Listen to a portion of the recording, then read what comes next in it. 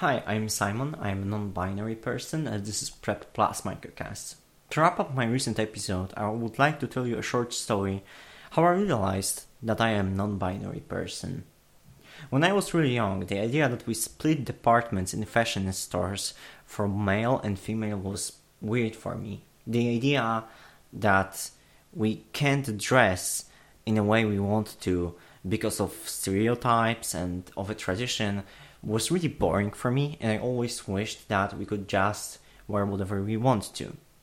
Shortly after that, I was fascinated by what we perceive as feminine clothing, even though I reject the idea that that could be feminine or masculine things.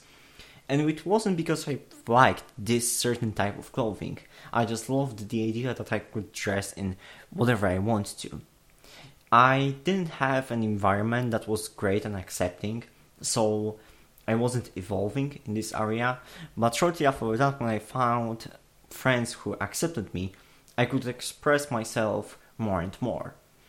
And I was doing that, and I think that it made me really happy.